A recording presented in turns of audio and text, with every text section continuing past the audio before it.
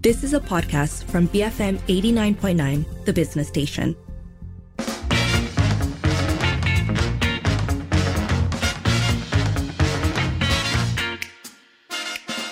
It's 5:08 and you're with Sharad.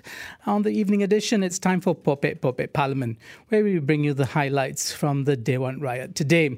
Now let's start with Libran MP Datuk Suhaimi Nasir. He brought the first issue about affordable property development. He wanted to know what measures the government was taking to address the excess of unsold properties due to the mismatch between the value of properties built and affordability. Now, Deputy Local Government Development Minister Akmal Nasrullah Nasir replied that last year some 135,000 units were put on the market. Of this, just over 26,000 remain unsold. The unsold units are now valued at 18.3 billion ringgit, about a 0.6% drop in their value. Berdasarkan laporan yang dikeluarkan oleh Pusat Maklumat Harta Tanah Negara atau National Property Information Centre NAPIC, bagi data awalan suku kedua tahun 2023, bilangan unit rumah siap dibina tidak terjual berjumlah 26,286 unit dengan nilai 18.3 bilion ringgit, berbanding bilangan unit rumah yang dilancar sebanyak 135,614 unit. Ini menunjukkan penurunan sebanyak 5.3% dari segi jumlah unit dan penurunan sebanyak 0.6% dari segi nilai berbanding tempoh yang sama pada tahun lepas. The Deputy Minister did, however, urge developers to conduct feasibility studies before any development is implemented to ensure that they are affordable. Kerajaan telah atau sedang melaksanakan beberapa tindakan seperti berikut. Pertama, melaksanakan pemetaan indeks rumah mampu milik berdasarkan pendapatan median mengikut negeri dan daerah yang diperolehi daripada tinjauan laporan survey pendapatan isi rumah dan kemudahan asas 2022. Kaedah ini mengambil kira median pendapatan rakyat mengikut lokaliti berdasarkan kaedah gandaan median dengan izin median multiple. Pemetaan ini sebagai panduan kepada pemaju serta agensi penyedia perumahan bagi menetapkan harga jualan rumah di satu-satu lokaliti. Kedua, menggalakkan pemaju untuk melaksanakan kajian kebolehlassanaan atau feasibility study sebelum sesuatu pemajuan dilaksanakan bagi memastikan rumah yang dibina adalah berdasarkan kemampuan rakyat, seterusnya mengelakkan rumah tersebut tidak terjual. On the question of housing loan applications, Akmal said that nearly 31,000 Housing Credit Guarantee Scheme loan applications were approved as of September this year. He added that the total approved loans amounted to almost 6 billion ringgit under the scheme and that the government remains committed to address issues related to financing the scheme.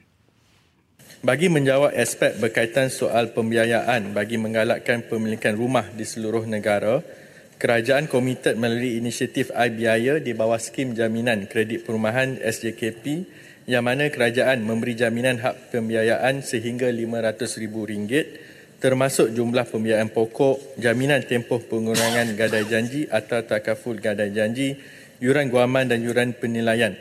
Pembiayaan adalah terhad kepada rumah pertama, walau bagaimanapun pembiayaan ini tidak terhad untuk kediaman baharu sahaja tetapi termasuk juga rumah sedia ada atau rumah lelongan.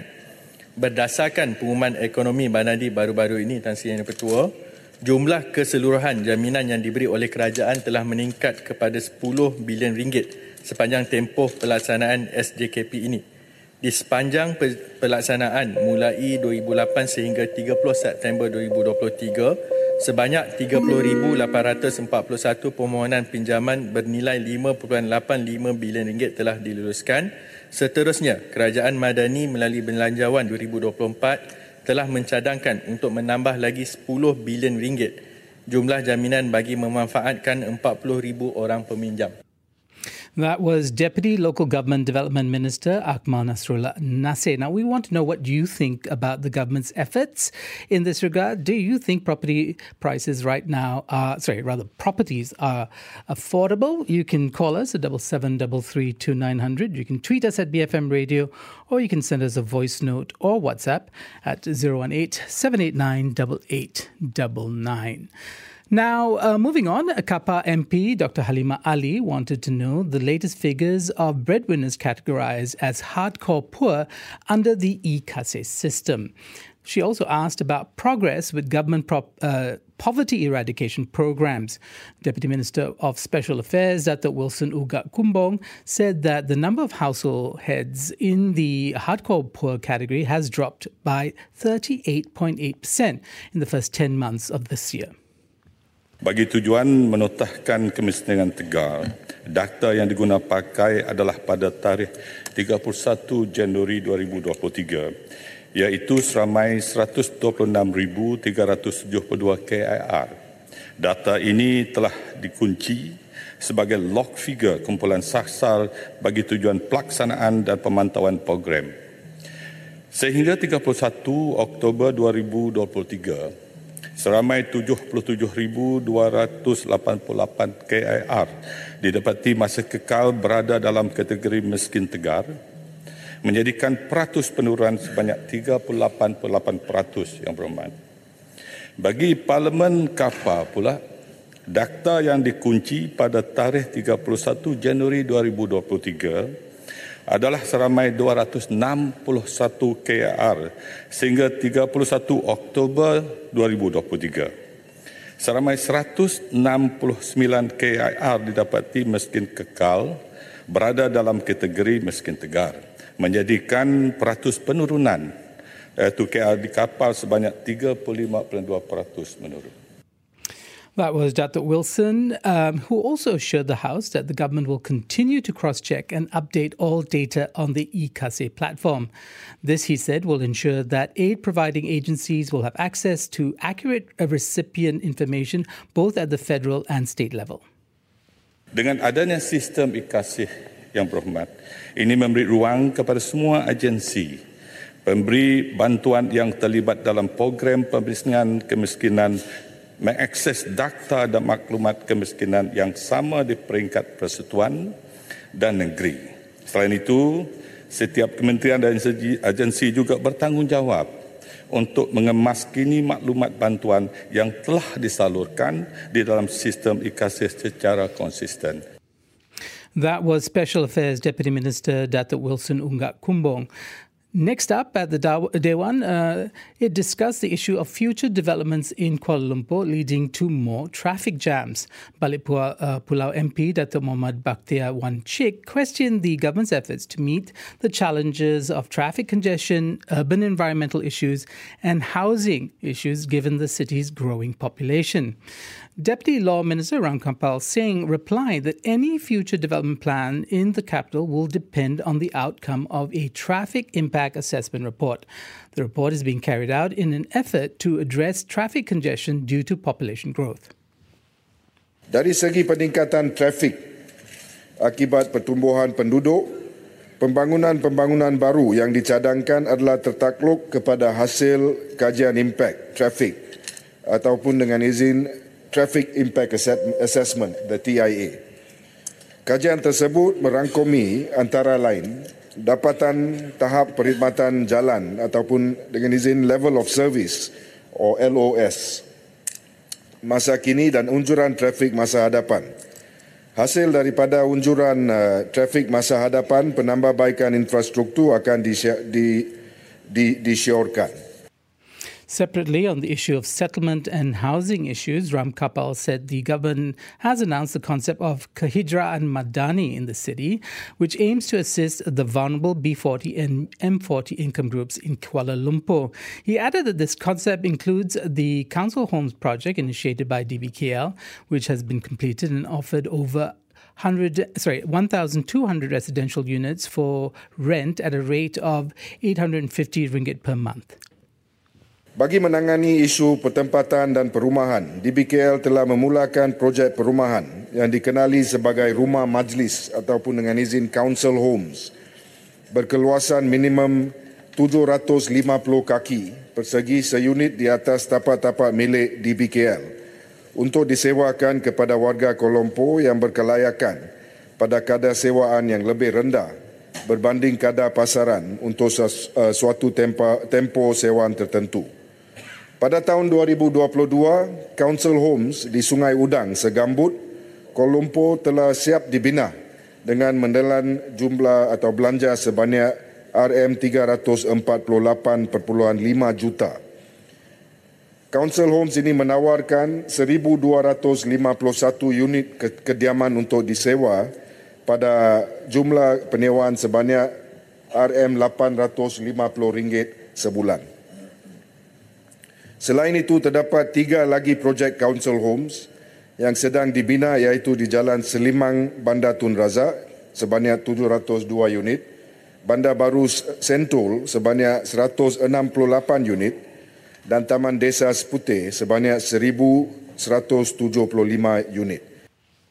That was Deputy Law Minister Ram Kapal Singh on the new Kehijraan Madani concept that's instituted by the government.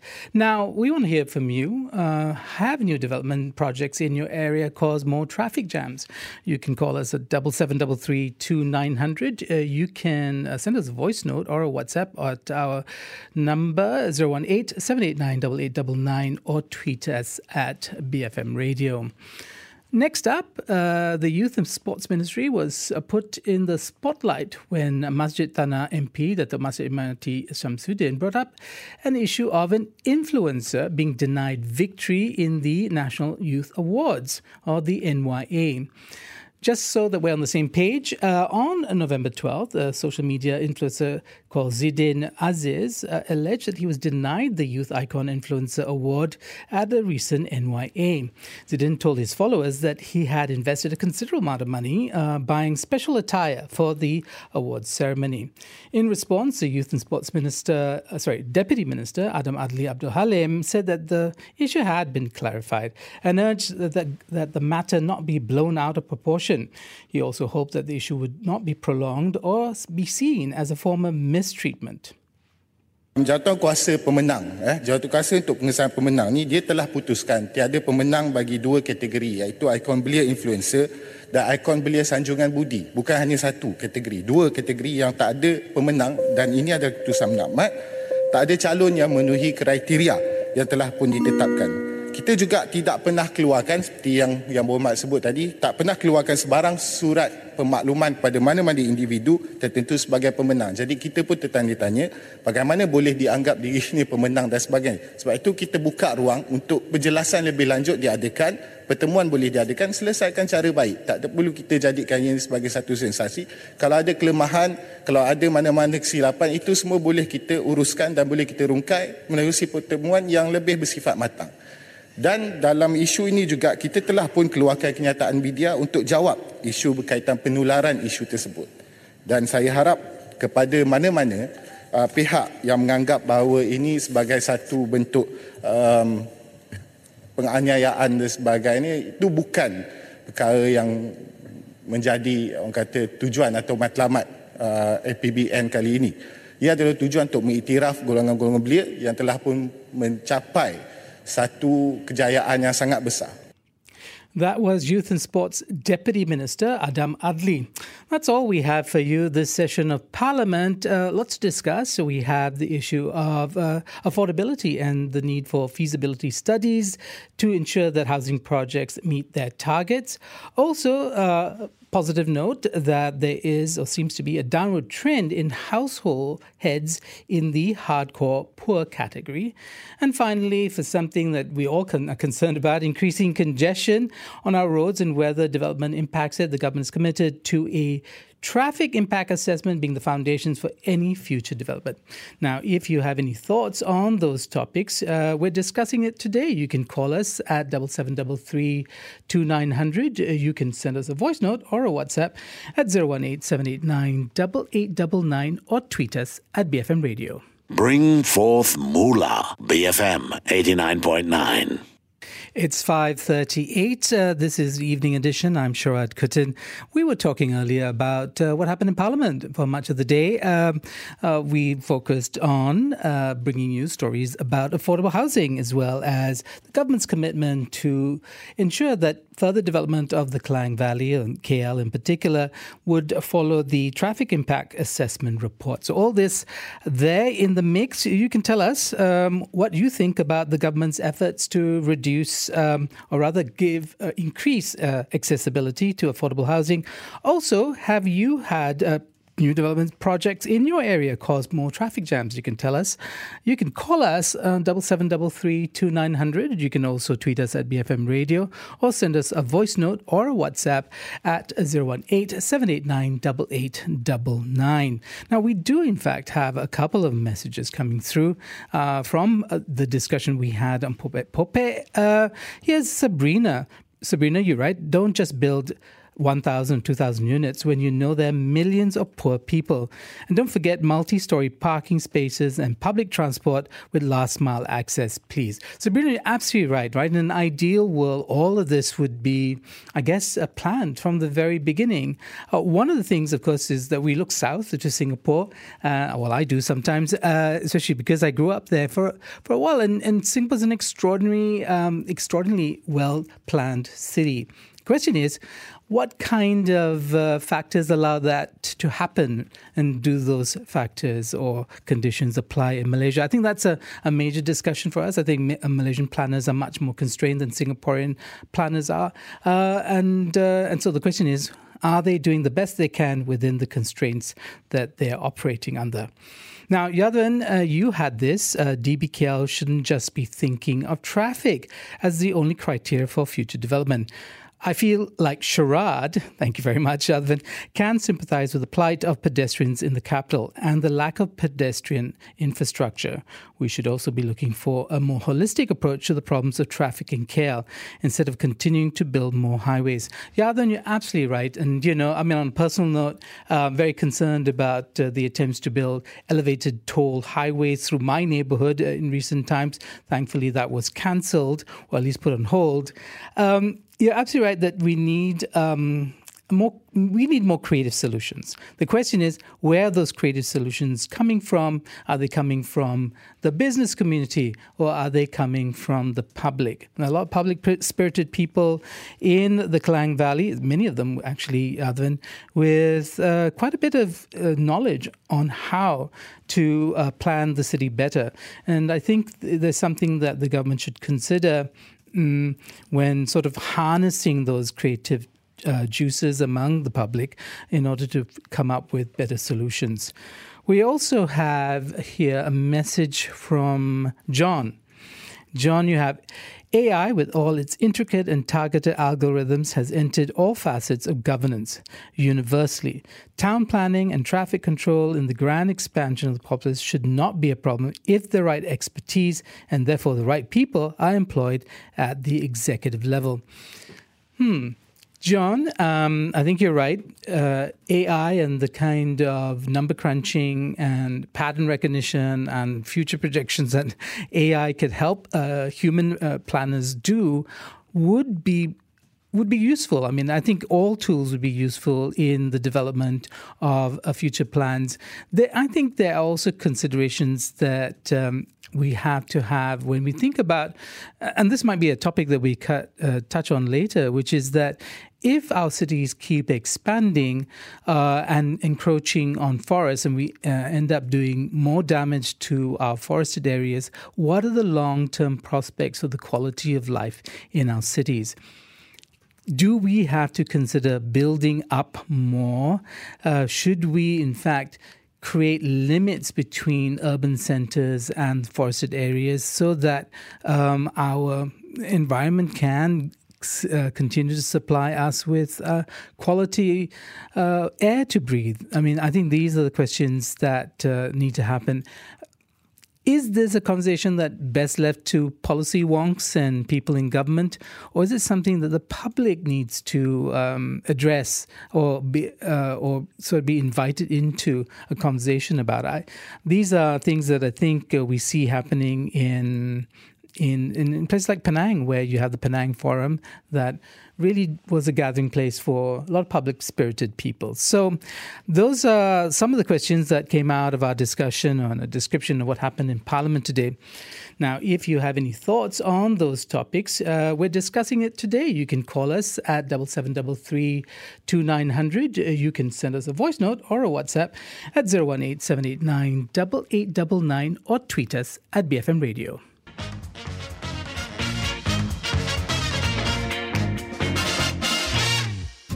You have been listening to a podcast from BFM 89.9, the business station. For more stories of the same kind, download the BFM app.